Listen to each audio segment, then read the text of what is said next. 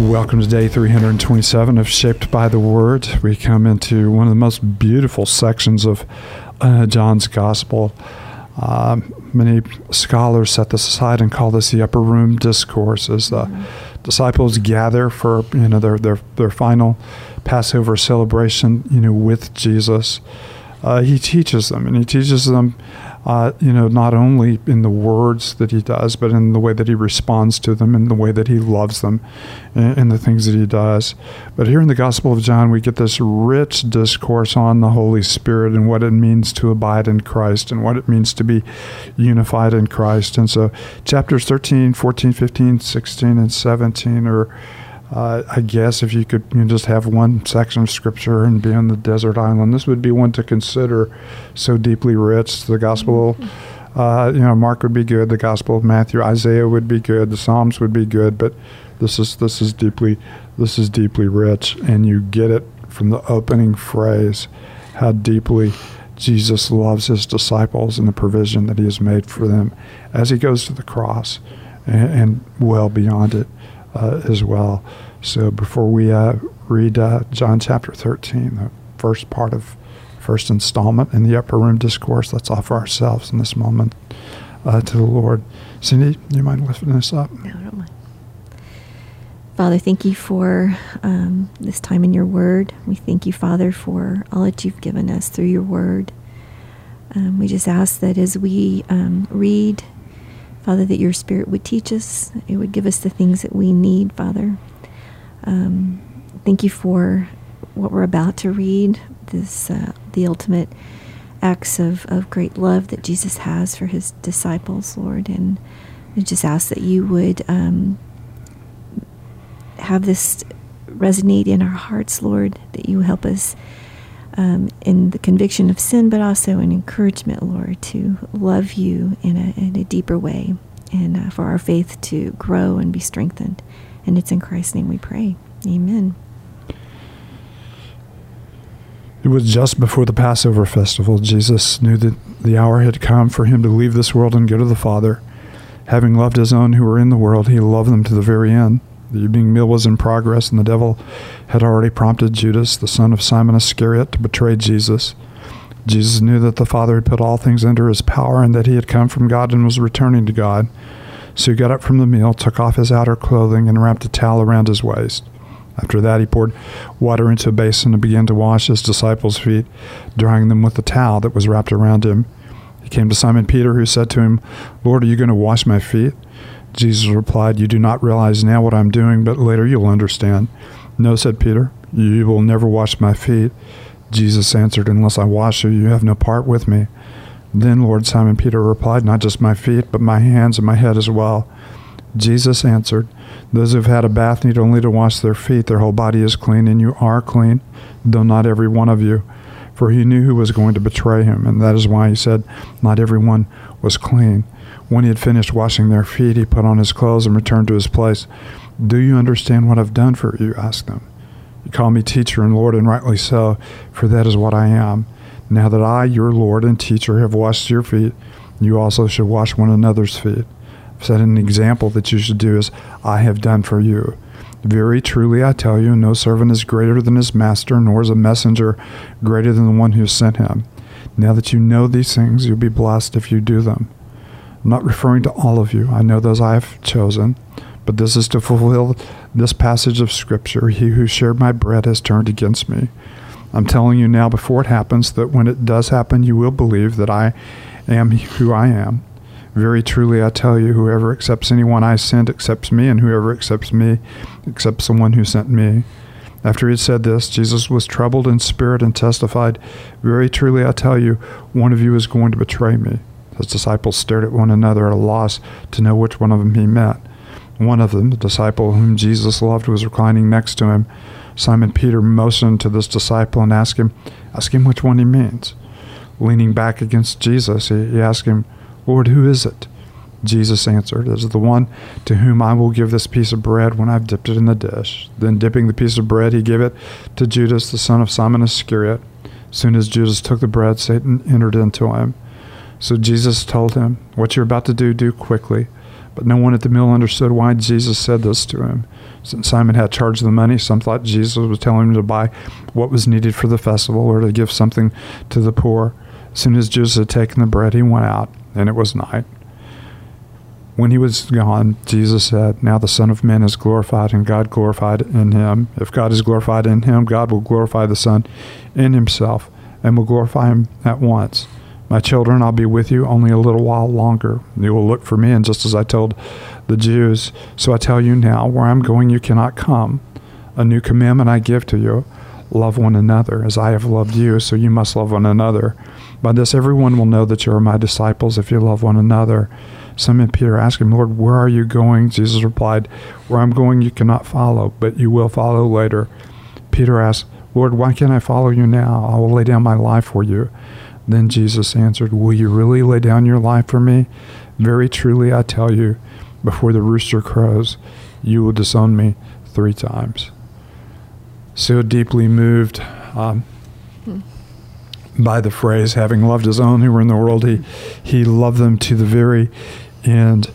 And it's not really just a reference to time, it's a reference to completeness. He loved them completely.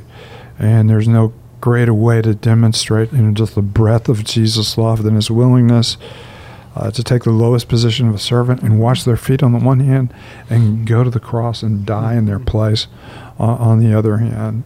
So his love is a complete love and a very powerful love.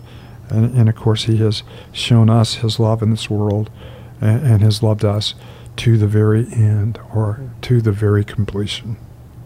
I was going to say, I was intrigued by verse 3, where it says, Jesus knew that the Father had put all things under his power, and that he had come from God and was returning to God. And then that word, so he got up from the mill. And, there was such a confidence in the Father, knowing, what he'd been given, what his task was, and where he was going once he completed it, that had to bring such power to these events of suffering and submission. And well, his identity, his identity was tied up in who the Father was. Exactly. And and this is really, that so is so important. Yeah. The so really is important because it's a bridge, knowing who God was and knowing what his purpose in the world was. He had the confidence to be what none of the other disciples had the confidence to be, because they're arguing about greatness in the kingdom. As they prepare for this meal, and Jesus is showing them true greatness in the kingdom. Yeah. And of course, none of them could humble themselves if they were vying for the greatest place in the kingdom of heaven. But Jesus, knowing who God is, having his identity in God, was free to serve without any worry of misperception of how he might be perceived. Yeah. There's no holding on to power. So it is a beautiful move.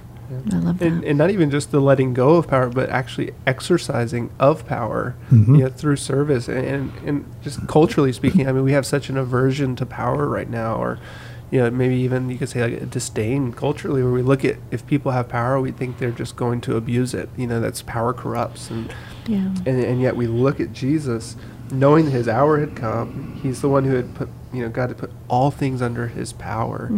And then the very demonstration or exercising of that power is through humble service. And it's just a reminder, to me, of the type of king that Jesus is. He's all powerful, and yet he wields that power in a way that serves, a great cost to himself. This isn't just washing feet here, but it's knowing that his hour had come as well. And it's not saying here that he washed all their feet except Judas. Yeah. And even knowing that Judas was about to betray him. No, that must have been a moment. And of course, the moment we do have described here is this moment with Peter. And of course, Peter, no doubt, had been among the rest of the disciples arguing and vying for a prominent place. And he was actually a pretty good prospect for it. He had been near Jesus in some of the most intimate moments. He had been, one of the earlier disciples, called. He has a place of prominence and leadership, throughout that. And when Jesus finally comes to him, he realizes this is so incongruous.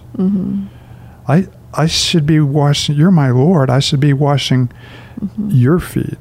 And so he refuses it. And of course, Jesus answers in this enigmatic way, unless I wash you. You have no part, no part of me. And of course, you have Peter doing what he's doing, he's swinging from one extreme to the other.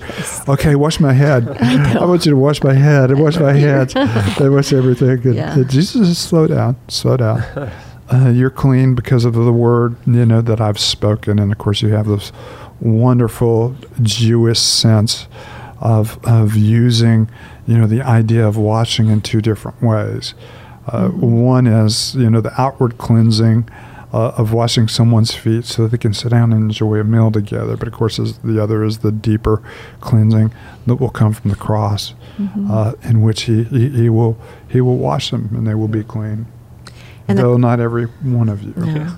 But then that picture or that call to that kind of service, doesn't stop with the disciples. He's told to, that's to move on or to be repeated or to remember that. And so, kind of, he certainly sets the pattern of servanthood. Yeah. I love too that it's not just a pattern of an act of service once. No. It's easy to be a servant, or I should say it's easy to serve once. It's difficult to be a servant, to take the posture and to have a servant's heart. And that's what, you see Jesus calling us to is, I've set an example that you should do as I have done for you. Very truly, I tell you, no servant is greater than his master, nor is a messenger greater than the one, who sent him.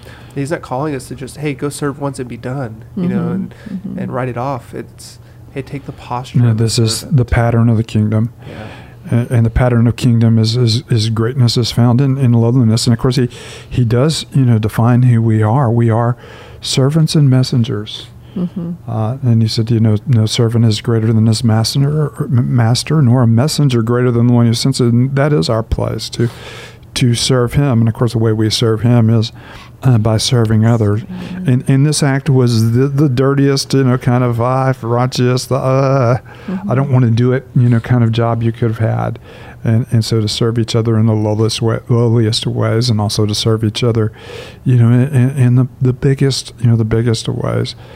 One of my mentors was once asked, how do you know when you have a servant's heart? And he said, it all depends on how you respond when people treat you like a servant. And that's his perfect answer to that. You have a servant's heart when you don't resent it, when you are treated, as a servant. And what a great call, that Jesus has given us. Yeah.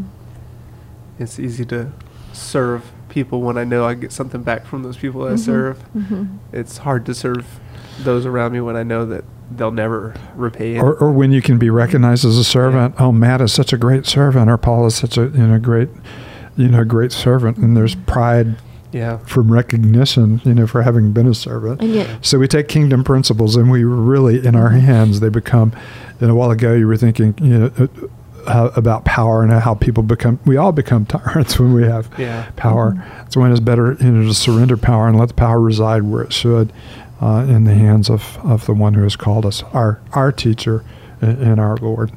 And the beauty of what you just said too is that he was the ultimate servant, and how he served us. We could never repay that, Yeah, that's exactly right. It is. We are serving. We are serving him. By serving. By serving one another. And then, of course, we have in the heart of that, the new command. Verse 34, a new command I give you. Love one another as I have loved you.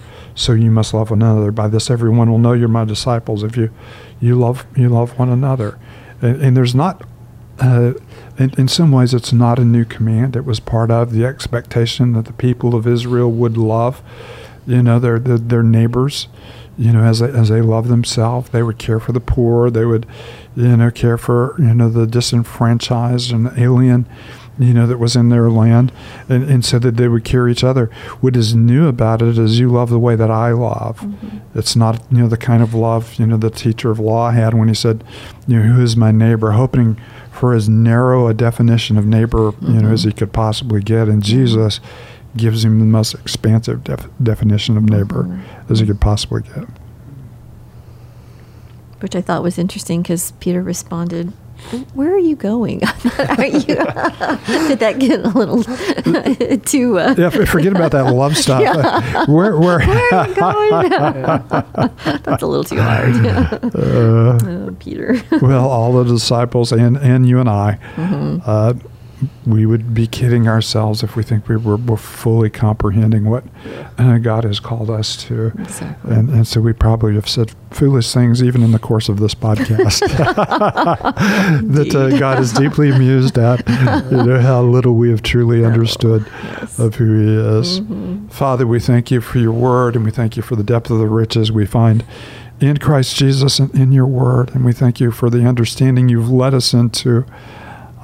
We know we have so much more to know and so much more to comprehend, so much more to apprehend and to appropriate from whom you are and the riches you have for us, to understand you in all of your glory. Yeah. But we thank you that you've met us in our simple state, and we thank you that you've given us more than we can ever possibly fathom in your majesty and in your power and in your glory for us to revel in for the rest of eternity. It's in your holy name we pray. Amen.